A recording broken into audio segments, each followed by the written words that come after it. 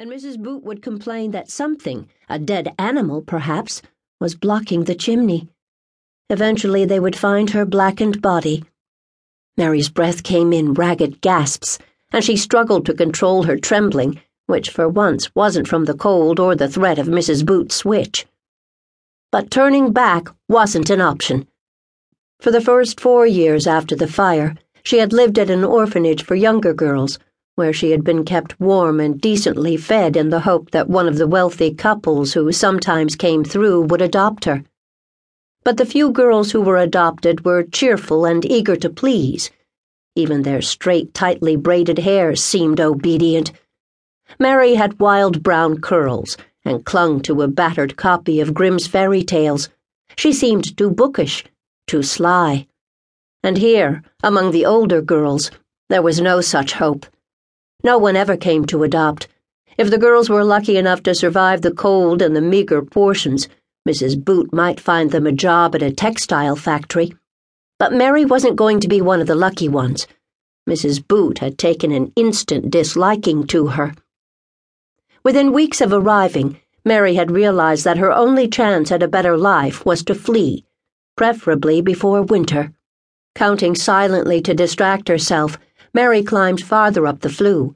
Her knees and elbows scraped against the blackened brick as she shoved herself upward.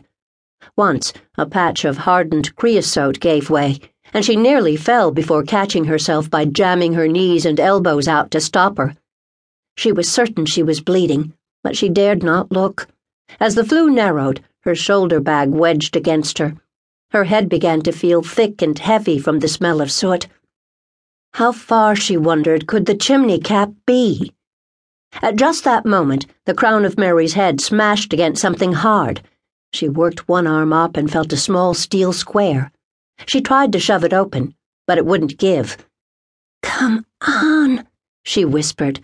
She banged on it with her fist. Her heart began to race as she realized that after all this way, she was locked in, trapped. In a moment of terror, she butted the cap with her head. It popped open.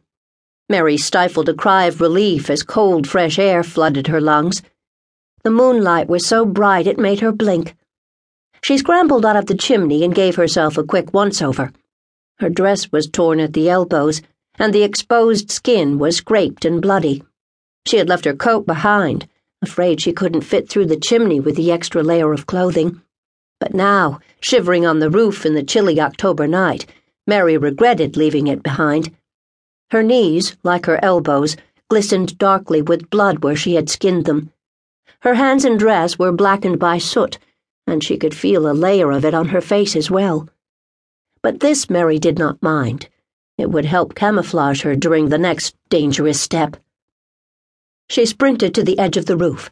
A drain pipe ran down the side of the building, right by Mrs. Boot's bedroom window. Mary quietly lowered herself until she was clinging to it with her hands and knees. The drain pipe creaked, and her pulse quickened as she wondered if it would bear her weight. When the pipe didn't pull away, she took a breath and slowly, inch by inch, slid down it. Just before she reached Mrs. Boot's window, she stopped. The shade was drawn, and the light was off. As silently as possible, Mary slid past, allowing herself to pick up speed, until a few feet from the ground, she let go and jumped. She landed cat-like on her feet. Mary pressed herself flat against the wall of the orphanage, looking for lights or witnesses. But it was past midnight, and the normally busy city street was deserted. She looked up one last time at the Buffalo Asylum for Young Ladies to make sure all the windows were dark. Just then, a whistling, whirring sound filled the air. Mary swung around.